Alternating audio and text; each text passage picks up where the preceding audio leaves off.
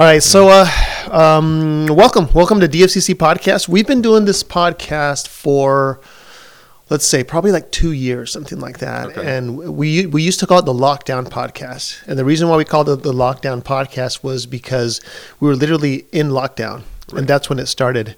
I actually started it with Francis, our former youth ministry director, and we would do this weekly. But we realized that it wasn't really sustainable because it was just the two of us, and we just kept talking. And so we decided to switch it up a little bit. And basically what it is like we were saying earlier, is for our church to be able to get to know us a little bit more intimately. It's an in-house podcast. It's not meant to be broadcast through the whole world. It's Right. kind of for our church, but anybody can listen to it. And so So anyway, welcome everybody.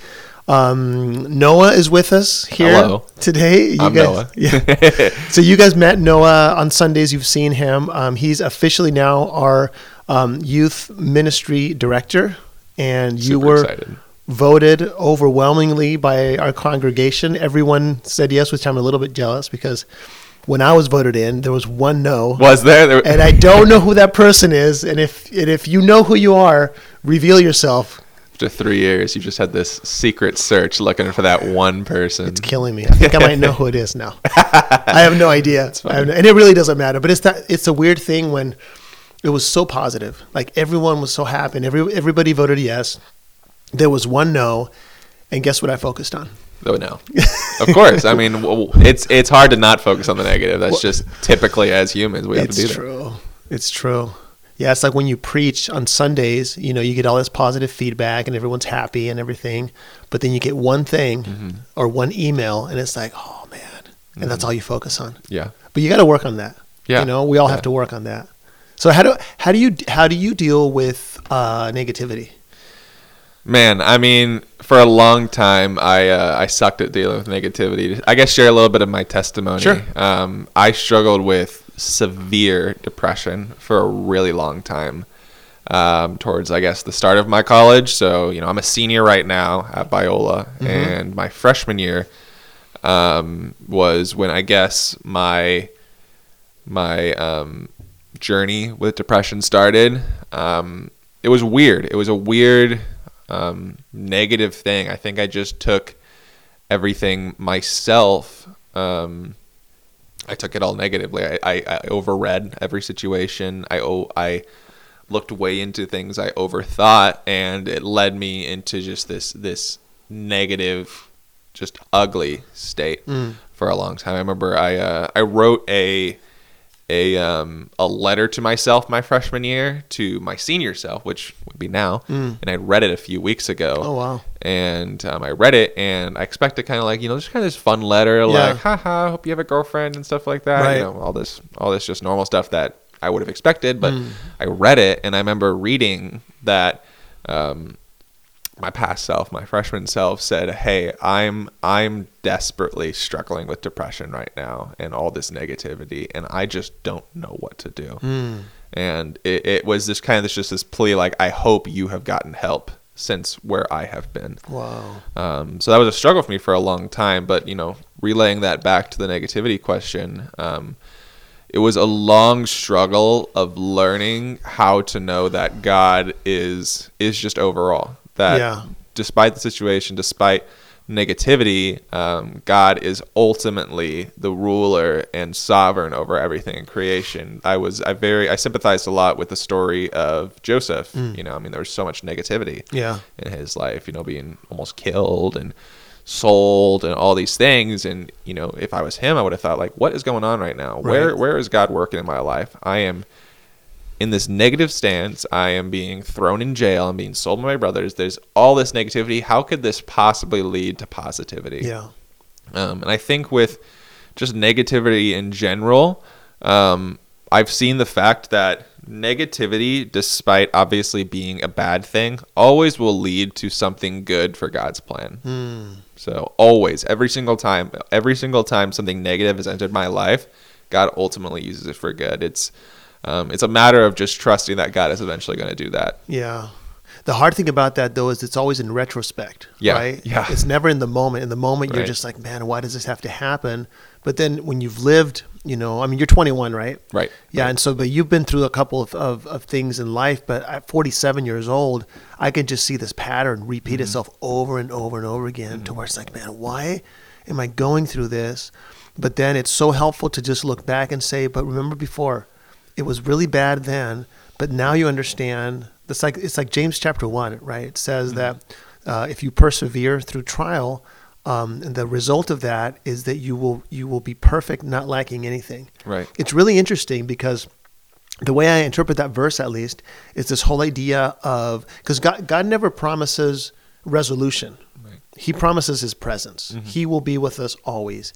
And it's interesting that James says, you know, if you persevere and after you have stood the test, you will he says you'll be mature, not lacking anything, Right. which is really interesting because it seems like a tall order, like not lacking anything. It's really it's like a big thing. Yeah. But the way I interpret it is you look back and you realize, well, Christ was with me, and Christ is everything. Right. He's everything that we need. So once you know that, I love being able to take that scripture and be able to set it aside next to actual life experience and realize that it is actually true.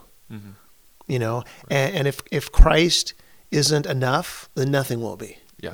100%. Yeah. 100%. Yeah. I mean, ultimately, as Christians, we have to rely on Christ as our everything. There's no other way to go about Yep. life as a Christian.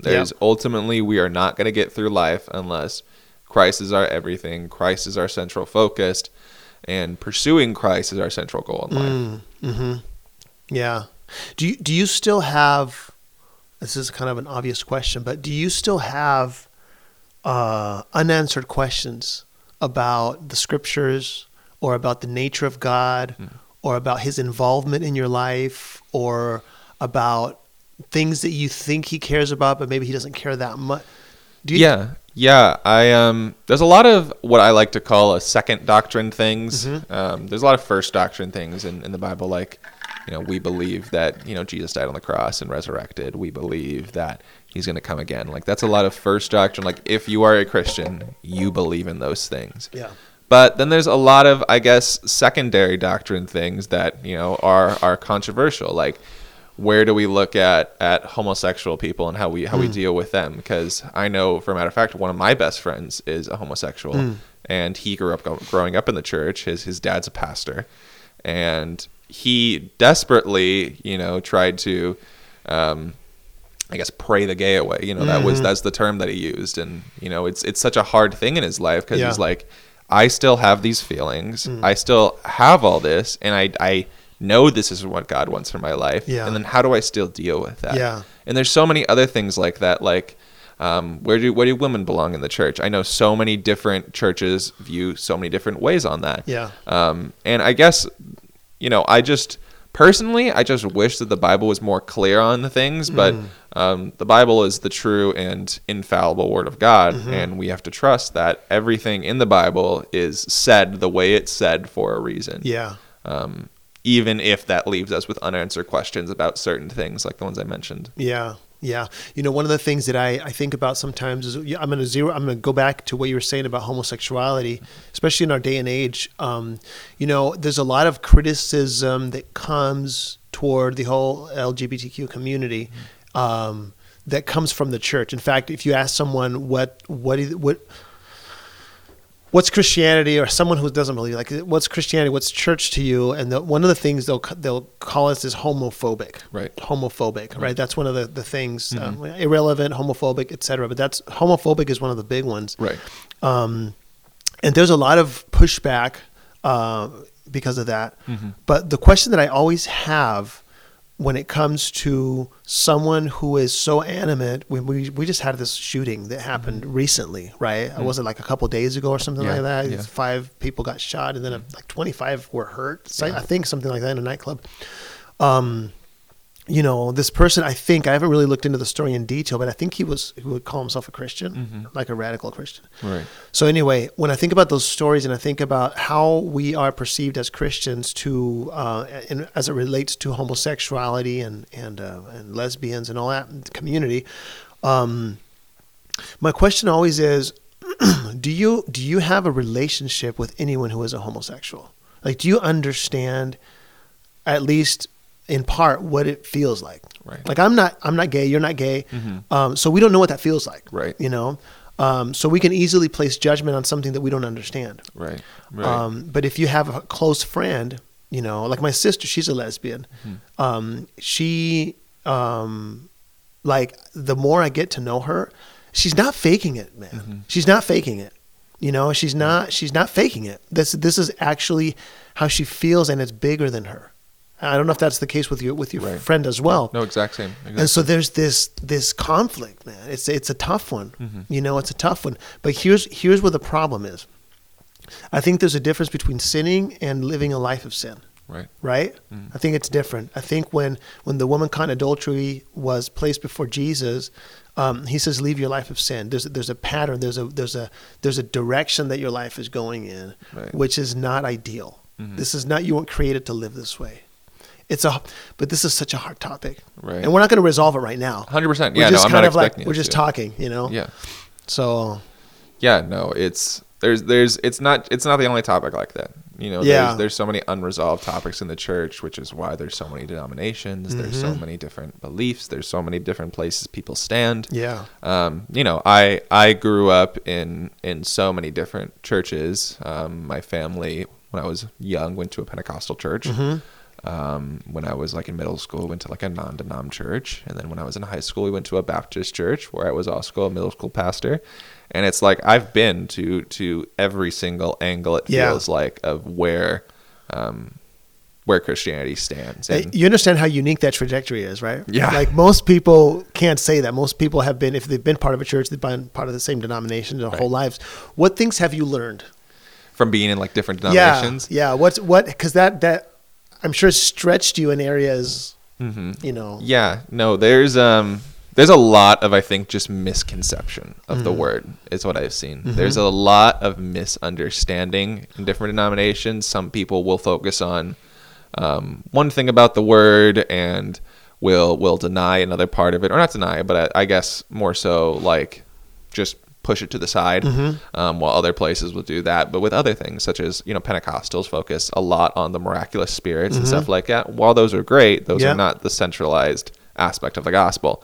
And Baptists, for example, they focus on a lot of scripture and truth, and a lot of like, you know, let's focus on the word, let's exegesis it, let's really just focus on this and see what truth is, but then they don't leave room for the Holy Spirit in their own lives. Yeah. And there's a lot of disconnection. And how do we balance so many sides of faith? Yeah. You know, it's like a lot of people just lean different ways. A lot of Yeah. people want to be like, I want to focus on the Holy Spirit and how the Holy Spirit works, or I want to focus on specifically making sure that I'm theologically correct in everything.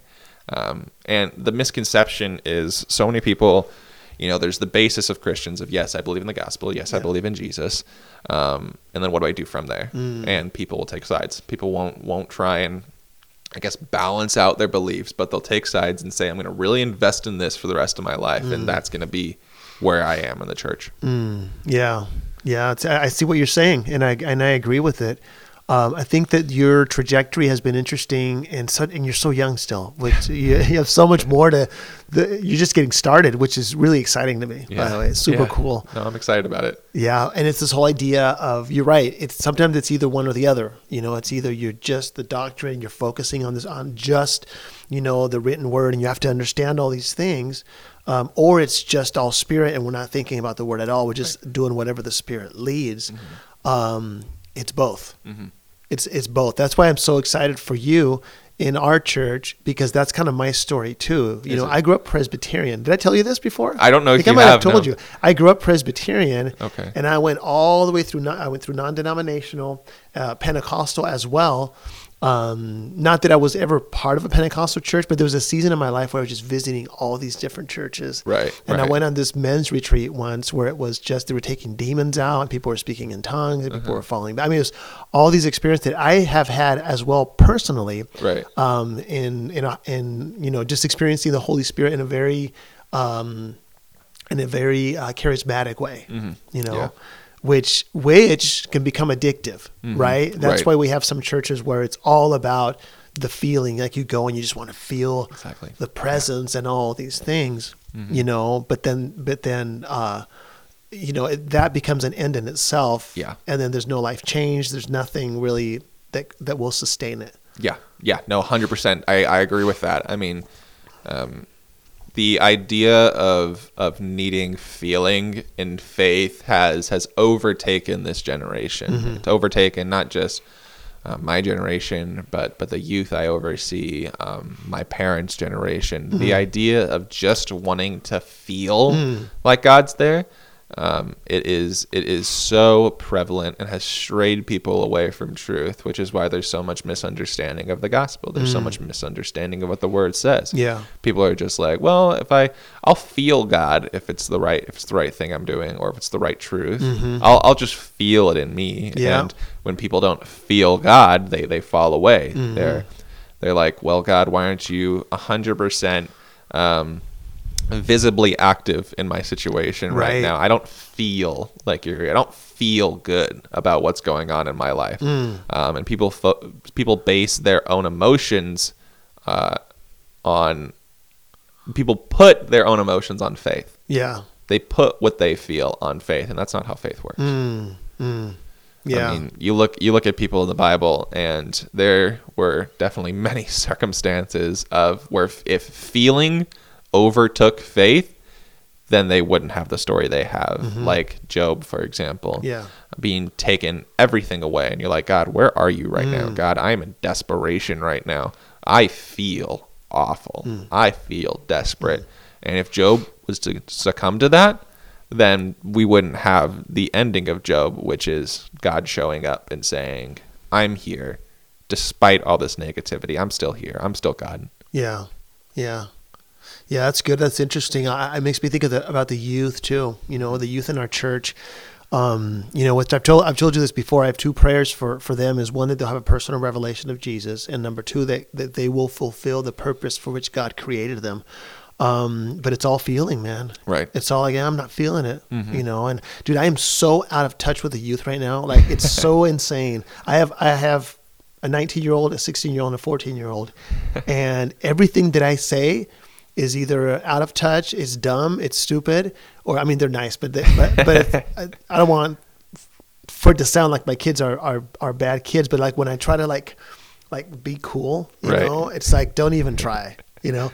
And so anyway, but what I do know about the youth is that that's a big thing. It's how they feel. It's like, I'm not feeling it. Like, I'm not mentally there. I'm feeling, and there's things, I mean, even in your generation, I hear that a lot as well, of like, I'm just not there right now. I'm not in a place where I can, it's like, there's so many in my generation, it was different. You just did it. Right. Like, this is the job, you just go and you do it no matter how you feel. You just, it was a different mindset, but there has to be an additional, I'm not saying you're that way, because you're not that way. I know that you're not that way.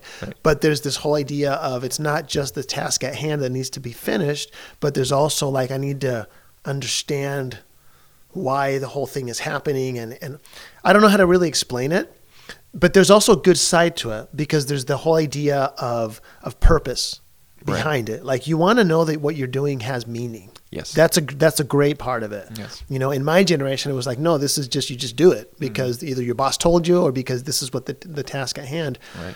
So there's a good side to that too, in the sense of like, you just finish the job, you know. But on the other hand, there's this other side where it's, you need to be invested in your heart and in your mind, which can have a negative side, because you can just, it just sounds like you're just trying to slack off. Like, you're just like, oh, you're not going to do this because you don't feel it. Right. But then the good side of it has to do with like, you really want to understand why you're doing it, and you want to live a life of purpose. Like, you want to connect your action to who you are and the general direction of your life. So I think that's, they both have good sides and negative sides. Do you see that? See those good sides and negative sides? Yeah. No, 100%. I mean, it's a difficult topic to talk about, because I know there's so many people that I know that struggle with a lot of things we're talking about right now. And I guess just approaching it is a personal thing for me, because I know that I struggled with it for a while. It was the idea of feeling and needing things to be right in front of me, and needing to see God actively working every second of my life and not just having that, faith without sight, which Jesus calls us to. Blessed are those who believe without seeing. And I think that as Christians, we need to understand that sometimes God doesn't want us to see. God doesn't want us to see what's going on. God doesn't need us knowing everything. That's not our job. Right. We're not all knowing. We don't need to know everything. That's not our place in the universe. Our place in the universe is to be servants of righteousness, to be servants of the living God, and to trust wholly that what's going on in this world, whether it looks positive or negative, is all for God's glory. Yeah, that's good. What would you say is, I think we talked about this before when we were having coffee. What do you see is the problem with the church? Now, not specifically DFCC, but let's just say the church, capital C. Just to clarify, Church of the World or Church of America? Oh, yeah. In fact, you asked me for that clarification when I asked you that before. Yeah. I would say Church in America. Church in America is specifically because you look at American culture, and American culture is a culture of materialism. American culture is a culture of things, needing to have things, and needing to have a place in the world, needing to stake your own reputation, I guess. And a lot of people take that and will place that on their own faith, saying, I need this to happen in my faith. I need God to show up right here in order for me to believe, in order for me to feel like things are happening. The American church is I think often way too focused on needing positive things from God, needing these positive things, not in an aspect of just generally positive, because obviously all things work together for the good of God's will. But people need things that right in front of them are going to look good. I know, for example, one of my friends, he had an issue with something happening with life with a family member who had cancer, for example, and obviously it's a very sad thing. Yeah. And he came up to me and he was like, Noah, I don't know how to deal with this. If God doesn't save my family member, then God's not real. If God doesn't actively work on this right now, then he's not real. He's not actively working. And obviously that's a very sad thing. It's a very sad realization that a lot of people have, a very sad ideal people come to, because it's tough. There is imperfection in this world. There is the problem of evil. Why do bad things happen to good people? And how do we place a good God, an all good God in that?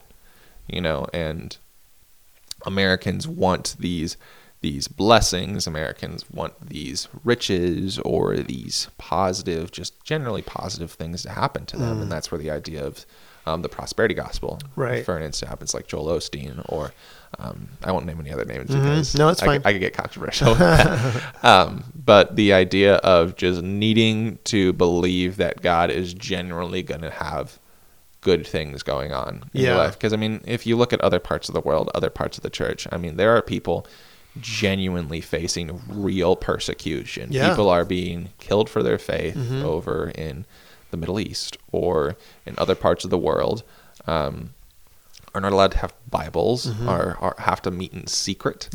And yet, despite all this negativity around them, despite all these things that might not look like blessings from a human standpoint, they put every single bit of their trust in God, because that's all they have. That's all they need to have, because God is everything to them. There is no other need in their life, because they know and they have seen that God has provided in the past. God has ultimately worked everything out for his good in the past, and they know and trust that he's ultimately going to work that out in the future. That's the problem with the American church, is they want things now. They don't want to trust in God's plan. They want to see active, from their own point of view, good things happen consistently with no trials, no temptations, no anything. Yeah, I couldn't agree more. The essence of that problem is basically in the insufficiency of Christ. So Christ himself is not enough. Yeah. It's about the perks. It's about what Christ can do for you. It's this whole idea of coming to church is a good thing. Following Jesus is a good thing. Praying is a good thing. It's good things that you add to your life, but your ultimate goal is your personal goals and your personal prosperity. So, of course, you'll take Jesus if he'll help you. Right. But as long as he doesn't provide for you anymore, he's not a help for your own goal, then why do I need him? Why would I go to church if it's not helping me? Right. So it's flipped around. It's that whole idea of, and we do that with prayer too. We have a mural in our church, the Gethsemane scene. We have that with lights on. And so there's this moment in the life of Christ where he doesn't want to go to the cross. He doesn't want to go, and there's this human moment that he has with God, and he prays and he's like, Lord, if you want, take this cup away from me. But then, so there's that struggle, like basically saying, I don't want to do this. And then he comes to a point where he says, but not my will, but your will be done. Yes. So I think sometimes what we do with prayer is we flip it. The prayer that Jesus was having with God was not, his goal wasn't to get God to do his will. The goal was for Christ to bend his own will to the will of the Father. Yeah. I think that we get those twisted around as well when we, for example, approach prayer in that way, to where it's about getting God to do what you want him to do, when in reality, the most important part of prayer, at least as far as I can tell, is you getting yourself to a point where you will do whatever God asks you to do. That's when the magic starts happening. That's when it gets really cool. So I couldn't agree more with you on the idea of what's going on with the Christian church in America, where I think that we struggle with that a lot. Yeah. A lot. And also I was thinking, we assume that we're blessed. Like, yes, we are. Right. We have cars, we have all these great things that air conditioning, like we're definitely blessed. Yes. But I don't know if it's a blessing, man. I don't know if it's that much of a blessing. I mean, it is. Of course it is, because we're blessed, right? Right. But there's an aspect of that I don't know if it's an actual blessing. And what I mean by that is this. It creates a space for being lukewarm. When you're struggling for every meal, and you don't know if you're going to be killed, and you're doing church underground, and you can't have a Bible, and you're just like going through, like it becomes very clear who is in and who's out. Does that make sense? Like being a Christian is like, okay, you're putting it all on the line. Yeah. You're following God, right? Or you're not. For us, it's different because you can kind of do both. Yeah. Like, you're kind of a Christian, but you kind of like, there's no struggle. Yeah. Yeah. I mean, there is, but not really. Like we think persecution is somebody tweeted something at us. Like, we're being persecuted. That's not what it means. Yeah. No, I couldn't agree with you more on that. I mean, I cannot tell you how many times people have come to me, or like youth before have come to me and been like, Noah, I was persecuted at school today. And I'm like, whoa, that's big. And they're all like, they came up to me and they said, well, why are you a Christian?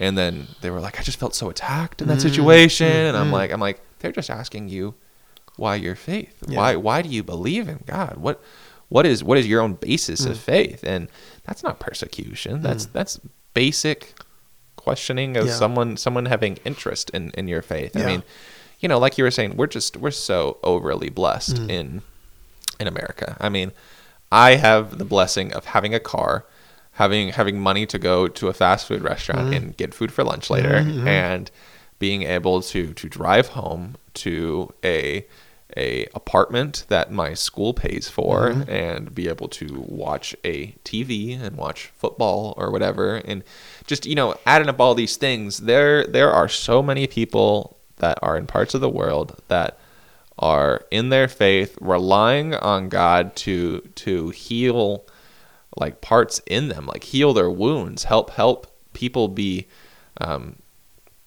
rid of their demons that are possessing them. There's such realness in that. I mean, you've been doing this series on spiritual warfare recently, and I think that one of the most difficult things about the church in America is that the devil is hiding himself in plain sight. He is hiding himself in the materialism of the world. Yeah. He is hiding himself in the easy faith, like you were talking about. Like we can kind of dip our toes into the world and into faith, and it not look like we're not Christians, because I'm like, oh, I go to church, I read my Bible, but at the same time, I'll go out and have a go to a party every now and then, or I'll go be, I guess, sexually immoral or all these things. And it's like if you were in another part of the country and you were doing that, like you said, it's clear who's in and who's out, but it's not clear now. I could go in and go to my school, for example. I go to a Christian school, and even then I can't tell who has genuine faith 100% of the time. Like I know some people that do, right? Because I've seen how they've acted, but people can put on these faces while they're in America. People can like put on this masquerade of I'm a Christian, and I'm walking around and doing Christian things, but in my heart, do I really believe? Would I put everything on the line for Christ? Yeah. Yep, it's true. It's true. I think we all have a mask to some extent. Yeah. I really do. I think we all do to some extent. I can sense it even when I'm preaching.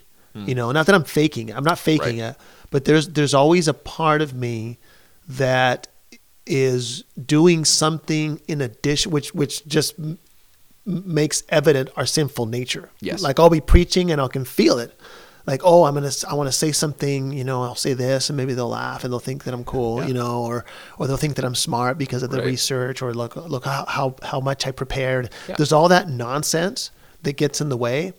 But I know it's there. And so I think that we all have that to a certain extent, but you're right in what you're saying is where's your desire? Like, is your desire, like we're going to be sinful the whole time on this side of eternity, but where's your desire? Like, first of all, do you hate sin? Do you hate it? Yeah. That's a big indicator. Do you hate your sin? Like, does it make you, like when you, not that you don't sin, see, that's the problem but when you do sin, what does that produce in you? Yeah. Do you hate it? Okay. Yes, we do. Like I do. I hated my sin. Like when I'll sin, I'm like, man, that's not who I am. Right. And it's not necessarily a guilt thing, because I know that Jesus paid for it. But it's the whole thing of like, it's an identity thing. Yeah. Like, why are you doing that if that's not who you are anymore? Yeah. It makes no sense to do that, to walk down that road. And the reason why I say that, I think, is because you were saying the whole idea of faking it. I think that we have certain things that we project, but I think it has to do with being aware of it too. Like you can see it and you're not okay with it, so you're working on it. Yeah. Right? But then there's the other side where you're just completely faking it. Like you're just putting on the show, like you don't love Jesus, you don't hate your sin, you want to do whatever you want. And so it's interesting that I think that there's this guy who's following Jesus to the best of his ability, loves Jesus, hates his sin. But then there's this other person that goes to church and does all the Christian thing. And we can't tell who's who. Yes. And I don't think that's our job either. Mm-hmm. But I think that there's a lot of this in the church in America, a lot of this. And that is a problem. Yeah. No, my old youth pastor, Jared, I love him. He's my guy. The way that he put it was a lot of people, at least in the American church, want this hell insurance, which is their faith. They want to know, like we were talking about, they want to do what's best for them. And if they believe in Jesus, if they feel like they can have this legalistic mindset of, okay, I can do enough works, I can go to church enough times and do all this, and I won't be in hell, then I'm okay, and I can keep doing the life that I want to do, because they'll believe in God, they'll believe Christ is real, and Christ has paid the price, and they'll be like, okay, well, I want a part of that, just because not in the sense that I want a part of that because I believe in the mission of Christ, but I want to be part of that because I don't want to go to hell. Right. And that is the mindset of way too many Christians in America, way too many, and it is depressing. It is depressing to look at, because there is a truth of the gospel that is so much more fulfilling, so much more fruitful, that'll bring so much more joy, so much more peace, than just the hell insurance ticket of I arrive in heaven. All right, well, here's my card. You know, I'm approved and I can go to heaven now. Yeah, that's so true, man. It's so common. That's how I grew up. That was my whole mindset with Christianity. It wasn't about loving Jesus. It was about doing the thing, whatever the thing was, which was never really clear to me what the thing was. You know, do whatever the thing is. You know, if it was baptism, communion, confessing, whatever it was that would get me in. So I would do that thing, and then I was like, okay, but I never really felt like I was in. Yeah. And I realized that, and I was sharing about this on Sunday. Mm-hmm. You know, my whole story with ending up in you know, behind bars and realizing that faith wasn't something that I could sort of create on my own. It was like given to me. Yeah. To actually believe and like realize the forgiveness and all that kind of stuff. But I think that a lot of people miss it because they don't understand what sin is. Mm-hmm. You don't understand what sin is. That's the problem. Yeah. You think sin is better than righteousness. You think sin is going to give you more happiness and freedom than living a life of righteousness, but it doesn't. I mean, sin. We weren't created for sexual promiscuity. We weren't created for that. Yeah. We weren't created to rob and steal. We weren't created to lie. That's not how we were created. Yes. You know, and so it's an identity thing of you have your new nature, and then Christ is in you. And then it's this whole idea of, it's almost like using something for the purpose for which it wasn't created. Like trying to screw a screw with a knife, right? It's not what it's made for. I remember you said that on one Sunday, and someone yelled at you, and they were all like, I've done that before. And with a knife? I think it was Shay. He always yells stuff out. That makes sense. Yeah. But yeah, and so it's that whole idea of it's so much better to be a follower of Jesus than anything else. Yeah. You know? Yeah. There is a life following Jesus, in knowing that it's I wouldn't say it's a feeling thing, but there is a truth and knowledge in knowing that you are pursuing a life that is more than just what is in front of us. What is this ground, this dirt that is around us? Yeah. There is a life that pursues the eternal and pursues the greatest thing in all of creation and outside of creation. Yeah. Yeah, dude.